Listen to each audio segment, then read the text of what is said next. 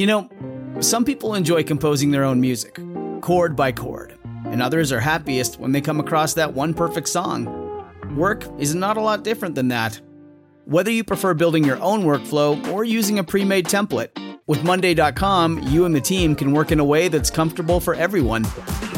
Tap the banner to go to Monday.com and build your own amazing workflow, or find an awesome template. No judgment. Your brain needs support, and new Ollie Brainy Chews are a delightful way to take care of your cognitive health. Made with scientifically backed ingredients like Thai ginger, L-theanine, and caffeine, Brainy Chews support healthy brain function and help you find your focus, stay chill, or get energized. Be kind to your mind and get these nootropic chews at ollie.com. That's OLLY.com. These statements have not been evaluated by the Food and Drug Administration. This product is not intended to diagnose, treat, cure, or prevent any disease.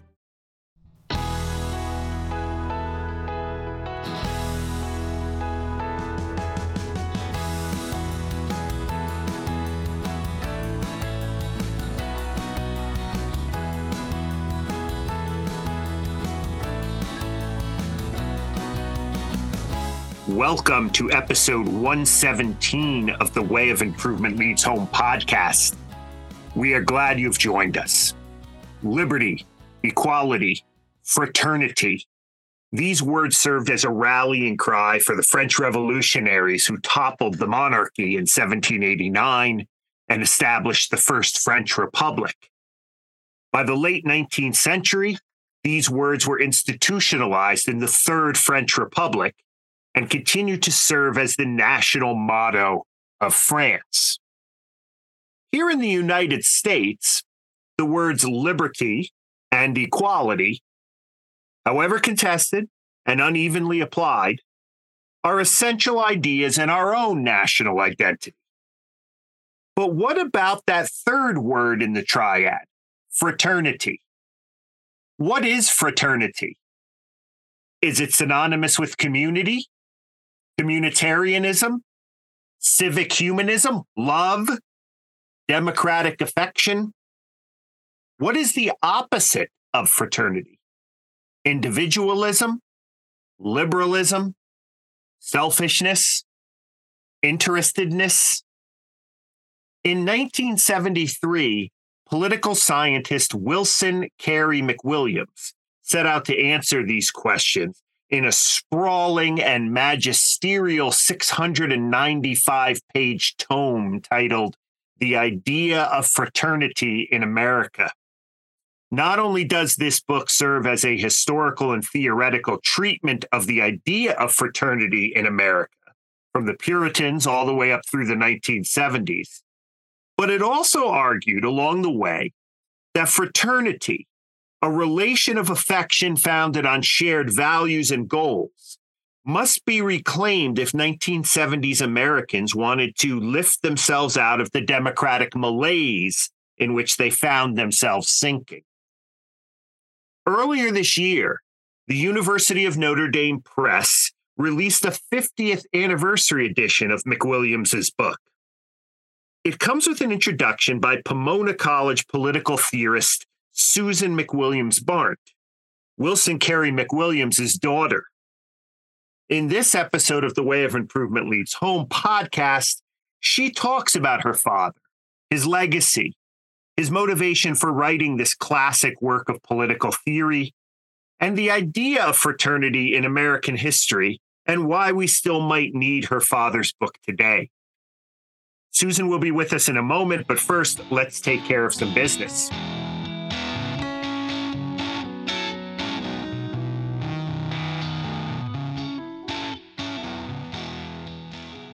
When you need mealtime inspiration, it's worth shopping Kroger, where you'll find over 30,000 mouth-watering choices that excite your inner foodie. And no matter what tasty choice you make, you'll enjoy our everyday low prices, plus extra ways to save, like digital coupons worth over $600 each week. You can also save up to $1 off per gallon at the pump with fuel points. More savings and more inspiring flavors make shopping Kroger worth it every time. Kroger, fresh for everyone. Fuel restrictions apply. The Way of Improvement Leads Home podcast is a member of the Recorded History Podcast Network. When you get a chance, head over to recordedhistory.net to check out some of our fellow network podcasts. This free podcast is brought to you through the patrons of Current, an online journal of commentary and opinion that provides daily reflection on contemporary culture, politics, and ideas. We keep this going by your generous financial donations. If you like what you read or hear at Current and want to support our work, and that, by the way, includes this bi-monthly, or we're trying to make it weekly, podcast, our daily opinion features, the Way of Improvement Leads Home blog, our new blog, The Arena, and our narrative podcast on the history of evangelicals and politics, which is now taking a brief hiatus, then head over to currentpub.com and click the red membership button. The best way to spread the word about the podcast is to tell a friend. You can follow us at TWOILH Podcast. By the way, this is at Twitter or X. You can follow me at JohnFia1, or you can follow Current at current_pub1. We are also on Facebook, Instagram, and Threads. If you like an episode, give us a share or a retweet. And consider a positive review on Apple Podcasts, iHeartRadio, Stitcher, Podbean, Spotify, or wherever you get your podcasts.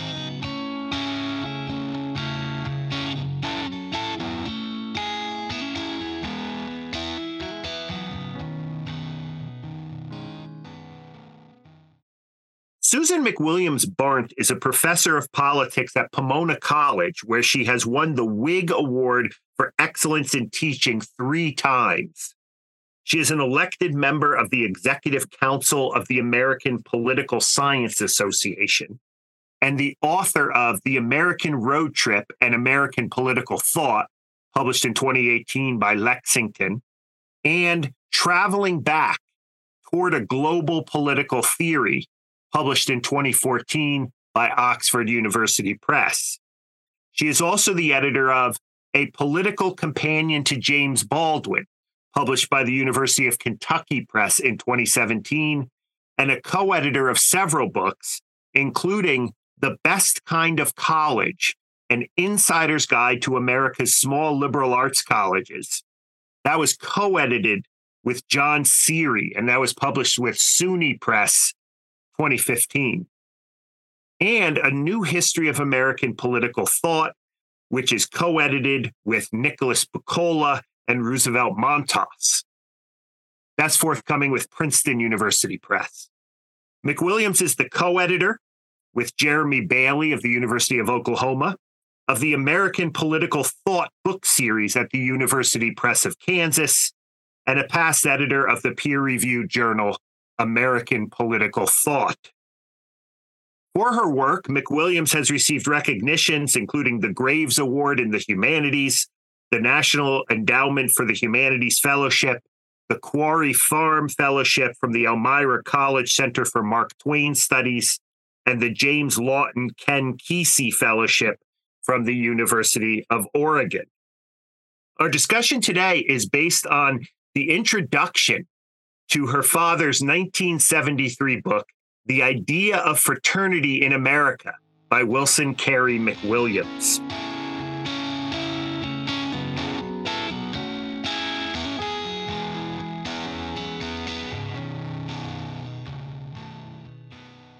Our guest today is Susan McWilliams-Barnt.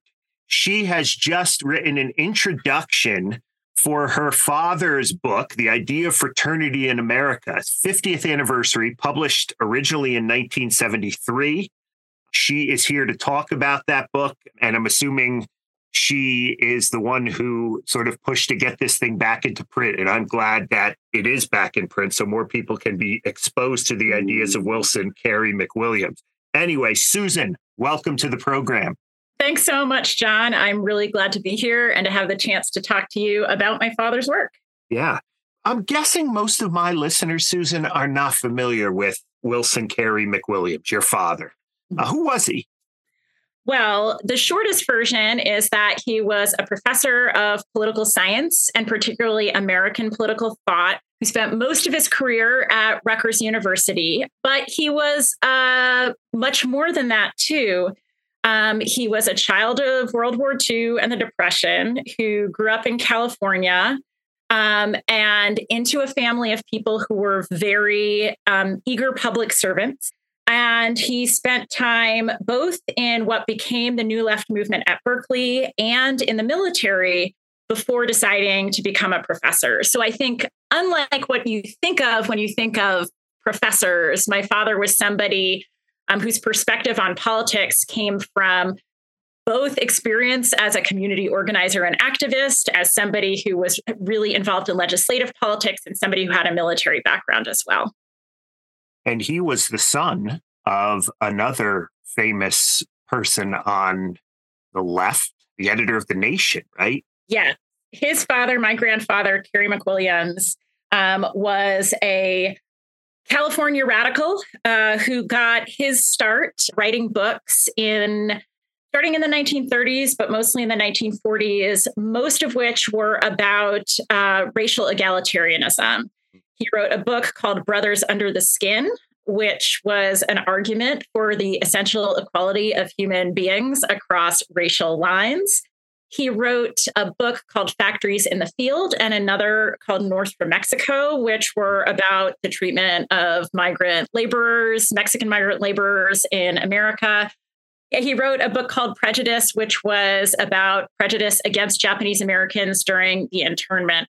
So he really got his start as an advocate for racial egalitarianism and a student of California politics as a labor activist. And then he eventually became the editor of The Nation magazine. So my father grew up under the specter of this moral titan of the American left. I would say my grandfather was from the perspective of egalitarians, especially on questions of race, right about everything all the time. And so my father was held to fairly exacting moral and political standards as a child, if only because he was expected to be a representative of his father's legacy. So I'm holding this book in my hand. I just looked at it here while you were speaking. With the index, 695 pages. I mean, it's a tome, maybe not obviously to our listeners, but it's your father's magnum opus, right? This is what he's known for. The book comes out in 1973, and he's writing about fraternity, So I think I went back to prepare for this interview and I read a couple of the reviews of your father's book at the time. And, the political scientists seem to really like it. The historians were like, But one historian, I think, said, I really like this phrase, said something to the effect of, we talk in the United States about that triad of the French Revolution, right? Liberty, equality, fraternity. We talk about liberty and equality a lot in the United States, but we don't talk about fraternity. I love that kind of way it was phrased. I can't remember exactly how this historian phrased it. What leads your father to start thinking so deeply about this idea of fraternity? Obviously, he's starting this book well before 1973. I'm guessing it has its seeds in the 60s. Talk a little bit about that, the kind of historical context in which your father wrote and why and how he wanted to speak into the particular moment. Well, let me just say about that historian, I think that observation about liberty, equality, and fraternity really captures something about the spirit of my father's thinking, both about American politics and about politics in general. That often it's the things that you don't talk about that are most illuminating about the political order. My father saw it as his job to raise to the surface those things that often aren't given voice and those people who often aren't given voice in American culture. My father, like I said, grew up in the Depression, came of age in California in the 1950s, and he was involved in the first student group that's a kind of precursor of the New Left. It was called Slate. And it was a left-wing student activist group that was really intent on developing more meaningful student participation and governance at Berkeley. The free speech movement at Berkeley comes out of the work that Slate had done a few years before. My dad also went to graduate school, not just undergrad, at the University of California at Berkeley. So if you think about Berkeley in the 60s, My dad's there when Berkeley is becoming the Berkeley of the 60s that you know. And I think this book was really written, or he started to write it, as he started to see certain kinds of trends in American life come into being that sort of blossomed onto the scene a few years later, much more visibly. He was concerned about the ways in which young Americans felt disaffected from the political order as a whole. He was concerned about alienation. He was concerned about the ways in which all sorts of technological development, particularly like during and after World War II, were reshaping American life. I think the best way to read where my father started this book is to think of him as somebody who saw some of the underlying complaints that we know and recognize from the free speech movement, the Berkeley politics of the 60s, as he saw those starting to emerge. And he was, I think, in some ways trying to explain to those students and those leftists and himself where it is that those kind of complaints came from and why they were there. By the way, that historian was Roland Berthoff, for what it's worth. Yeah. We may have one listener who's like, oh my gosh, I can't believe Berthoff said that. No. So let's get into the kind of nuts and bolts here, right? What does your father mean by this idea of fraternity? And as I read the book, you know, he's constantly kind of making these subtle differences, shading it in certain ways. You know, it's kind of not necessarily kind of this generic kind of community. At one point, he says it's different than solidarity. One of the reviews of the book in the 70s, I think this was the intellectual historian Michael Kamen, wondered why your father was not engaging with people like J.G.A. Pocock and Gordon Wood and, you know, this kind of civic humanism, you know, is that fraternity? And then, you know, he sees fraternity at the heart, I think he calls it, or I can't remember the metaphor he uses, of an alternative tradition that he wants to uncover in the American past. Talk a little bit about that. What does he mean by fraternity? And what is this alternative tradition that your father was very much enamored with and wanted to recover? I'll take it back to like how I understand the book as a whole, which is that my father, not unlike many other thinkers, thought that America was dominated and has been dominated, as far as you go back, by a kind of liberal individualist ethos that's really put into law by the United States Constitution, enshrined in law. And that individualism and rights talk is not just the law of the land, but in some ways the culture of the land as well. And so my father's like a lot of critics of liberalism dominance in American politics in saying, well, there's a lot about the structure of American politics that doesn't recognize or support people's need for relationships and people's need for community. But you're right. My father didn't write a book. Many other people have written books that say Americans long for community and the circumstances of American life make that hard. My father did, I think, choose the word fraternity carefully, and for a couple of reasons. One, like I said, is that I think from the very beginning, he wanted to draw attention to the things that are present in politics, but that are relatively unspoken. And that's why I like that liberty, equality, fraternity mention. The second thing is that I think my father thought that some of the words that we often use, like community or association, are themselves vague and not sufficiently capturing of what it is that people want when they want relationships. And I really think that my father saw fraternity as a way to capture the level of intimacy that's missing from the lives of so many Americans. That, you know, it might be true, as plenty of social sciences say today, that Americans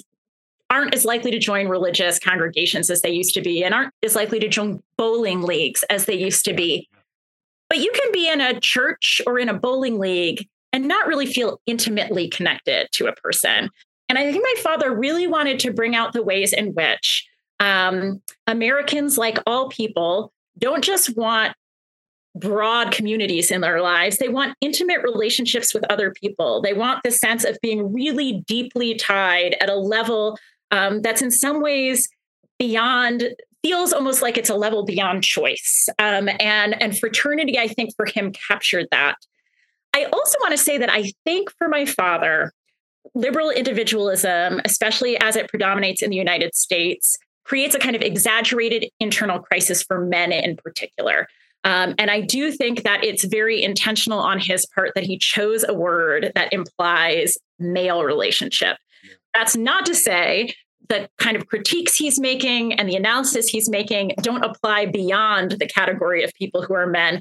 But I think he wanted, in some ways, that anticipated later feminist writing, the ways in which the cult of liberal individualism really leaves American men in particular out in the cold, sometimes in ways they can articulate, but mostly in ways they can't. So it carries, if I'm hearing you right, and if I understand the argument in the book, this fraternity, I don't know, has anyone else explored this concept in a kind of historical fashion? As a historian, I'm hearing things like, this fits into the history of like emotions, affection, love. These are things you don't normally talk about when you talk about like political culture, democratic culture, right? And that's why I'm wondering, like, do political scientists talk about fraternity today? I would say that most political scientists don't. Yeah.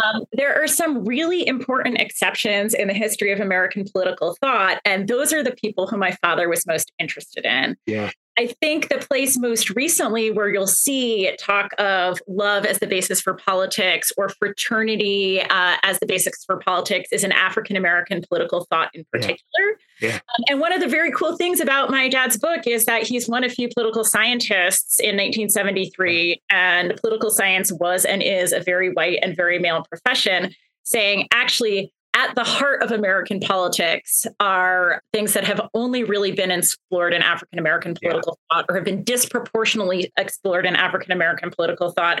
And as a result, have been marginalized in the culture large. So you're right, I guess, to go back to what you said before, my father agreed with plenty of people that liberal individualism is the dominant culture of American politics. But unlike many other people, he thought that there was an alternative tradition in American politics that spoke the language of fraternity and relationship and community and love, and tried to explore those things within the context of the American political order. And part of Dad's story about why that alternative tradition that gives us a language to talk about love and fraternity and community and our desire for connection has been obscured by liberal individualism is because it was often voiced by people who are in marginal positions. Yeah. Now, I'm going to jump around a little bit here from the questions that I gave you. But everywhere, to me, it was a frustrating book. I really liked it. I'm totally on board. But it was frustrating in the sense that, like, no one met up to your father's. No one in the past met up to your father's standards except the African-American community, which I want to talk a little bit more about in detail about later, and the Puritans. And then everybody in between was, but no. It's kind of, I'm thinking here of like, the Southern agrarians, Emerson, Thoreau, Whitman, Twain, the progressive movement, Dewey, the New Deal. By the way, I love the part about the suburbs where he says, like fraternity became neighborliness, this kind of shallow neighborliness. Right. So is that right? Is that a correct read? I mean, obviously I'm exaggerating here, but that may be like a reflection of his temperament in general. But I do think there's a couple things going on there. One of which is that I think that even among people who my father deeply admired for their insights into fraternity, somebody like Herman Melville, he saw Melville as somebody who was shaped so much by American ways of talking and ways of thinking that in his search for fraternity and intimate connection, he sometimes overshot the mark, right? And one of the things that I think Dad says almost paradoxically about American politics is that the liberal tradition doesn't just create people who long for fraternity and don't know how to express it, but like it creates people who think about community and relationship wrong even when they want it. So even among the people who know that they want more community, speak that language of fraternity, they often tend to veer into the language of universal brotherhood, which isn't the language of true intimate relation. or they veer into romanticizing what my father called fraternities of battle, the military or college fraternities or things like that. And so part of what I think he thought is that a lot of Americans have struggled to articulate and to provide visions of fraternity, but it's hard given the overall context of American culture. I think the Puritans are an exception for him in part because they're here before liberal individualism really comes into play. And what's left of Puritanism in our culture is kind of the vestigial memory of what they set into motion before the constitutional framing in particular.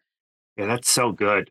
What drew me to this book as I read it, your father, I hope I'm not getting too personal with this, but your father I just so kind of appreciate his kind of authenticity. He's searching for something. I mean, he's trying to go deeper than kind of most academics who would write a 695-page book would go. And I'm drawn to that. I find myself drawn to that. This is not a political statement in any way, shape, or form. It's a human kind of statement, right? Yeah, I think that's right. I think my father, it's true of all of us, right? Anybody who writes a book is somehow trying to work out something autobiographically in doing that.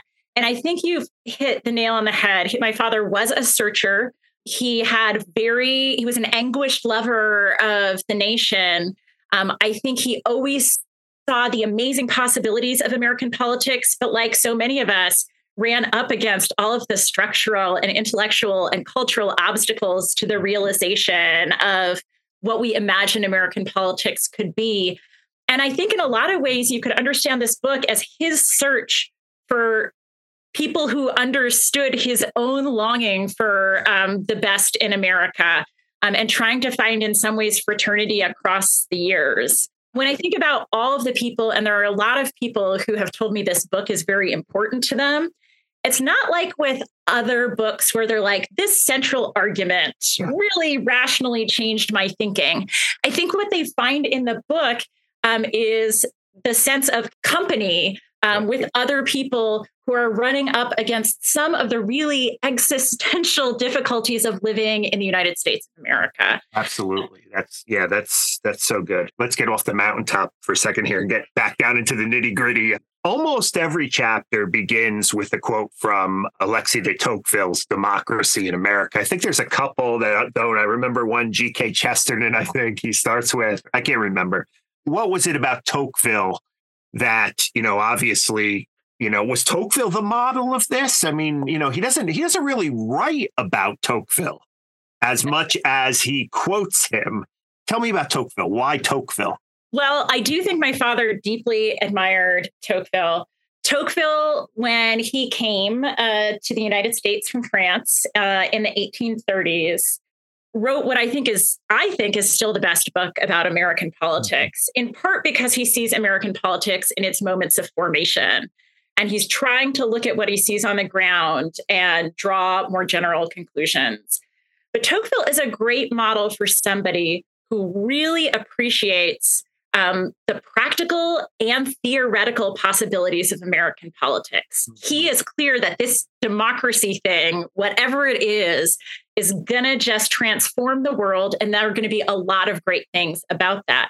At the same time, Tocqueville's somebody who says, well, modern democracy, like any kind of form of government, is going to incline to certain kinds of excesses that could prove its own undoing, that could cause really negative effects. And so Tocqueville's whole project is to say, okay, what resources does America have within it, or do modern democracies have within them to help mitigate against the worst tendencies of democracy? And I think my father understood his project as very similar. If liberalism is the unofficial law of the land in America, what tendencies are there, or what resources are there within American culture to help keep liberal individualism from running amok and being taken to excess, right? Where are the sources of potential mitigation? So for him, he saw an alternative intellectual tradition that could help give people resources to resist the worst of liberal individualism, much in the same way that Tocqueville thought that civic associations and local newspapers could correct some of the excesses of mass modern democracy. Yeah, yeah. Let's get back to the point you were bringing up before about the African American experience, because it seems as if you had mentioned that most political scientists were not talking about this when your father wrote this book, but your father does seem to find hope and the best kind of bonds of fraternity, as he defines it, in the African American experience. And, I think to some extent, right, he's very enthusiastic or extolling of the African American church. I didn't expect that when I got to the end of the book. It made me think, this guy was way ahead of his time on this kind of stuff. And at that moment, right, I mean, for a sort of white male political scientist to end a book about fraternity that way, kind of was quite powerful, I think. Can you elaborate a little on that? I would say, credit where credit is due. He had been raised as the child of absolutely a visionary on racial politics in America. Yeah. And I will also say that my father was acquainted with Dr. King. And so his engagement with the Black church in this book isn't just armchair, engagement. He was really very much tied in the civil rights movement. It was fond of telling stories about when he was at the Army at Fort Benning, how they would desegregate counters in ways that offended the locals. I think that for my father, African American political thought in particular had a central insight that could be a corrective to the worst of American liberal individualism. What does liberalism, why do we like liberalism? Americans tend to like liberalism. People tend to like liberalism because of the idea of freedom. The standard liberal individualist story in American politics is that freedom is achieved by the individual, that freedom is freedom from intrusion by government. One of the things that I think my father saw as central insight of African American political thought is that freedom is in fact not something that you can achieve on your own. Freedom is not something that individuals can do just based on their passing emotions, but in fact, freedom requires discipline and organization.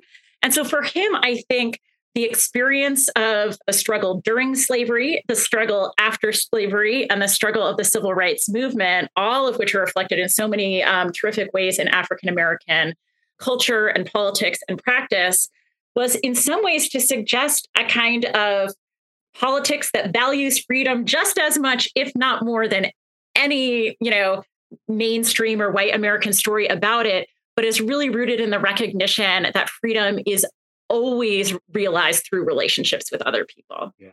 And your father is coming at these questions. Now, again, for those of my listeners of this podcast who are not familiar that much with political terminology and jargon, right? We keep referring to this liberalism, right? This individualism. And some might get the perception, maybe, a certain kind of uninformed thinking might get the impression that your father, some even academics maybe, based on the way your father's legacy is being thrown around today, might get the impression that your father was a conservative of some type, or he wasn't liberal, right? Right. But he's coming at these questions is it fair to call him a man of the left? Yeah, I think in his more unguarded moments would go so far as to call himself something like a social democrat. Yeah. I think he also thought of himself as a radical, not in the sense of being a revolutionary, but in the classic sense of the term that radicals want to get to the root of things. Mm-hmm. And he thought only by getting to the root of American intellectual and cultural life could you really have any traction in trying to confront what ails us in American politics. So yes, it's important to say that for my dad, liberalism isn't like what Fox News means by liberalism. It doesn't mean left. It means the focus on individual rights that is a feature of both the American right and left. My father was very sympathetic to the argument that both the Democratic and Republican parties were in different ways liberal parties. And maybe it's just a difference in emphasis on where the liberalism lands. Yeah.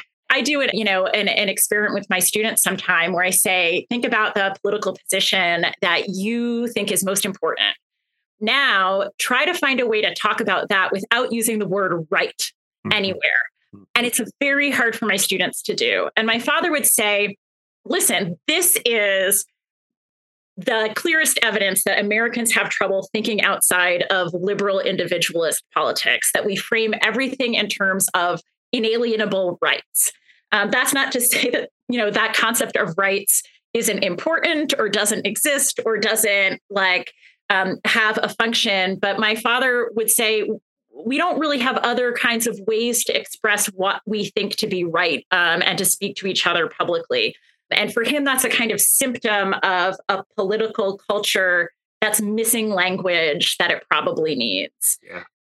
Yeah, a little bit of politics 101 in there for my listeners. I just wanted to make sure that they understood exactly what we were meaning when we were talking about liberalism. I didn't prep you for this question, but one thing when I read reviews of your father's book, I can't remember who it was, but somebody mentioned that he doesn't talk much about socialism in the book. I mean, there's not a whole, you would think someone like that would maybe kind of, even if it's to debunk socialism as a kind of shallow form of community or whatever. He doesn't mention that much. I think this goes back to the idea that he was himself searching for a language in American politics that was unspoken and that wasn't particularly loaded.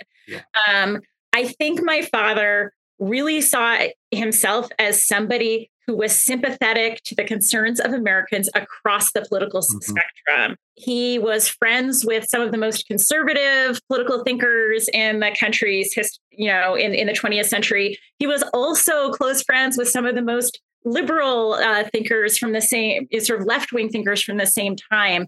And my suspicion is that using words like socialism would box him in ways that he didn't want to be boxed in. We all know the ways in which in American politics, if you label yourself as this or that, people will immediately make judgments about you and they will immediately write you off or be too willing to believe you. And I think it was pretty consistent across the whole of my father's career, not just in this book, that he really tried to avoid being pigeonholed, because I think he thought, not incorrectly, that the second you were pigeonholed by a political term, you would lose the capacity to speak to your fellow citizens. That's great. I totally agree. That's wonderful. So it's the 50th anniversary of this book. I'm assuming, like I said in the intro, you were the one who was the catalyst to get this in print, although you've mentioned a lot of people, maybe in your introduction, or maybe you just said it today, that a lot of people wanted to see this book back into print. That's one reason why, probably the most important reason, sort of pragmatically, why back in print. But I'm just wondering, as you think about the reissue of this book, does it also speak to our current moment 50 years later? How does this call for fraternity, is it still needed? I mean, does this alternative tradition still need uncovering in American political culture today? Well, I will say I wouldn't have gotten, a bunch of people to put this reissue together as a vanity project if I didn't really believe that this book is really important for the contemporary political moment. And in a funny way, I think what was powerful about this book in 1973 is even more powerful about it now, because 50 years later, while there are moments in this book where I think you can see it as a product of the 60s, there are moments where overall the book feels so of the contemporary moment. Just in talking about Americans' distrust of each other, Americans' distrust of government. The Surgeon General in the United States this year proclaimed an epidemic of loneliness. Hillary Clinton's been writing about the epidemic of loneliness. It's almost a foregone conclusion among sociologists that there's an epidemic of loneliness. My father was writing about that 50 years ago. And so one of the things that I think is really great about reading the book in the present moment is that because my father saw all those things 50 years ago, I think there are certain ways to read it now that are comforting, to realize that as peculiar as certain political events of the last few years seem, they're not entirely without precedent. And I, as somebody who studied the history of political thought, say, yeah, a lot of the reason we study what we study is to feel a little less alone in history and to realize that there's precedent for what seems unprecedented. But I think now, maybe even more than in 1973, some of the things that my father was worried about are still evident in American politics. One of the things he's concerned about in 1973 is what people are calling toxic masculinity today. Men who feel they need to perform in certain kinds of ways to have public or social standing. That he saw that 50 years ago is very instructive. The surveys now that suggest Americans are lonelier than ever, more disconnected from ever, more hostile to government, less likely to know their neighbors, more likely to have to move multiple times. All of these things are, clear indicators, as much as any kind of survey data can be an indicator of what my father thought really created emotional, individual problems for each of us. I do think in the end, and I think maybe this speaks to your sense of this as a very human book, my father was, both in his personal life and in his writing, wanted people to feel less alone in the world. And I think he was very well attuned to the way that American politics, with its big size and scope and all the technology and all the bureaucracy and all the distant powers, makes so many of us feel lonely so much of the time, and to feel like that's maybe something about us. I think part of what my father wanted people to know is that the problem isn't you. The problem is sewn into the constitutional framing. And so first of all, think about the system, not just about yourself, but also realize that there are a bunch of other people out there for you to discover who felt what you felt, who feel what you feel. My father's, one of his favorite authors who he talks about in this book was James Baldwin. And James Baldwin has a line that I think is very reminiscent of the spirit of my father's work, which is when Baldwin says, "I felt so angry and so alone for most of my life. And then I started to read, and I realized that I wasn't as alone as I thought." And I think that in his own way, my father was searching through this book for his own intellectual comrades. And that I think now he can be there for people 50 years later as a kind of source of comfort and insight into the things that are, for some people, not just experienced as sort of politics on the level of policy, but as deeply personal problems and struggles in America. I wish I had met your father and had a chance to have a conversation with him, but this is just as good. I'm really enjoying listening to you talk about him. What has it been like? Sort of, I've searched around on the internet a little bit, seen that you've done some interviews here and there. What's it been like kind of talking about your dad in kind of a professional setting as you promote this book and try to, advance his ideas? Has that been weird? No, it's great. Everything about it is great. My father died almost 20 years ago. I so loved him when he was alive, and he was one of the few people, and you talk to, academics. There's plenty of academics whose published work is very different from them as a person. And my father really was somebody whose work was very reflective of who he was as a person. So being able to talk to him about him professionally is just like being able to spend time with him in general. And I think it's just a real gift to be able to spend time with him in any capacity so many years after he's no longer around. Well, Susan McWilliams-Barnt, she is a political scientist and a scholar, a fine scholar in her own right. But today she has been here talking about the idea of fraternity in America, written in 1973 by her father, Wilson Carey McWilliams. It is out now with the University of Notre Dame Press. Susan has the introduction to this book, and thanks so much. We're recording this on a Friday afternoon, so thanks for taking some time before your weekend to talk about your dad and this book and fraternity and things that even go beyond that kind of stuff. So appreciate it. Thanks, Susan. Thank you. It's just an honor to be on the podcast.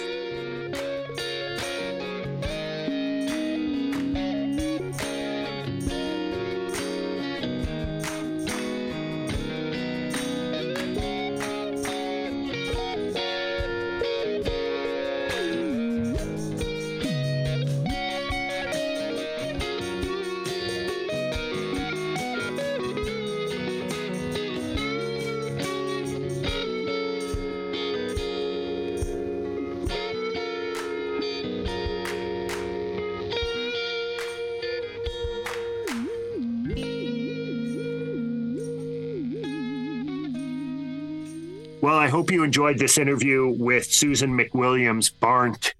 We do not normally have political scientists on the show, but since this was a 50th anniversary book of a book published in 1973 that really spoke to the kind of crisis of liberalism, the crisis of the 70s, an attack on the kind of individualism that was so prevalent at that time, I thought it would be a nice book that sort of bridged that gap between, what was going on in America 50 years ago and what was going on in America today, this kind of continuity that we see here with some of this stuff.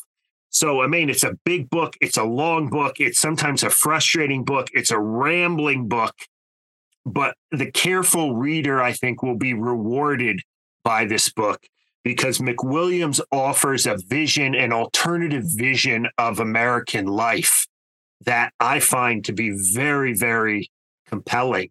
And it's a vision that actually, we were talking about this in the interview, that ends up with the kind of love, affection, fraternity, if you will, that you see within African-American culture. And even back in the 70s, McWilliams finds African-American life and culture as one of the few places where real fraternity actually exists in the United States.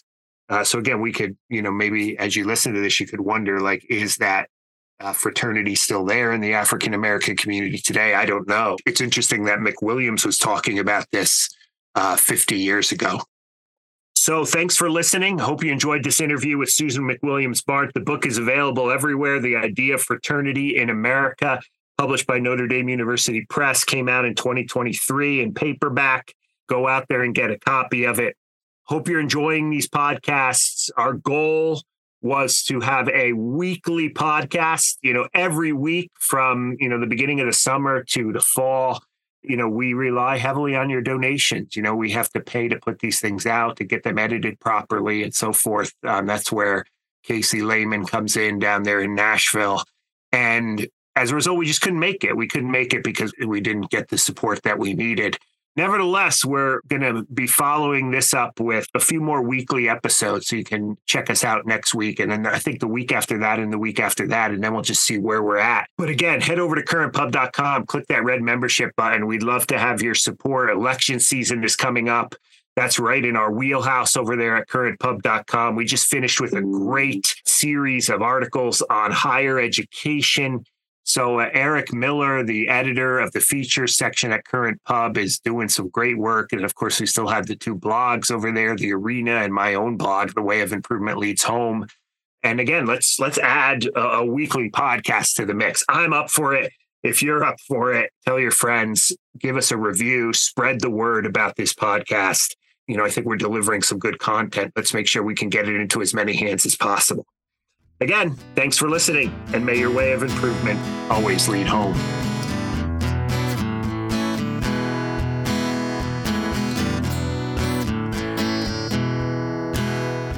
The Way of Improvement Leads Home podcast is recorded via Zoom. Original music by Overholt. The co-founder of the podcast, who is now off doing bigger and better things, is Drew Durley Hermeling. Our producer is Casey Lehman. She's out of Nashville. And I, John Fia, am your host.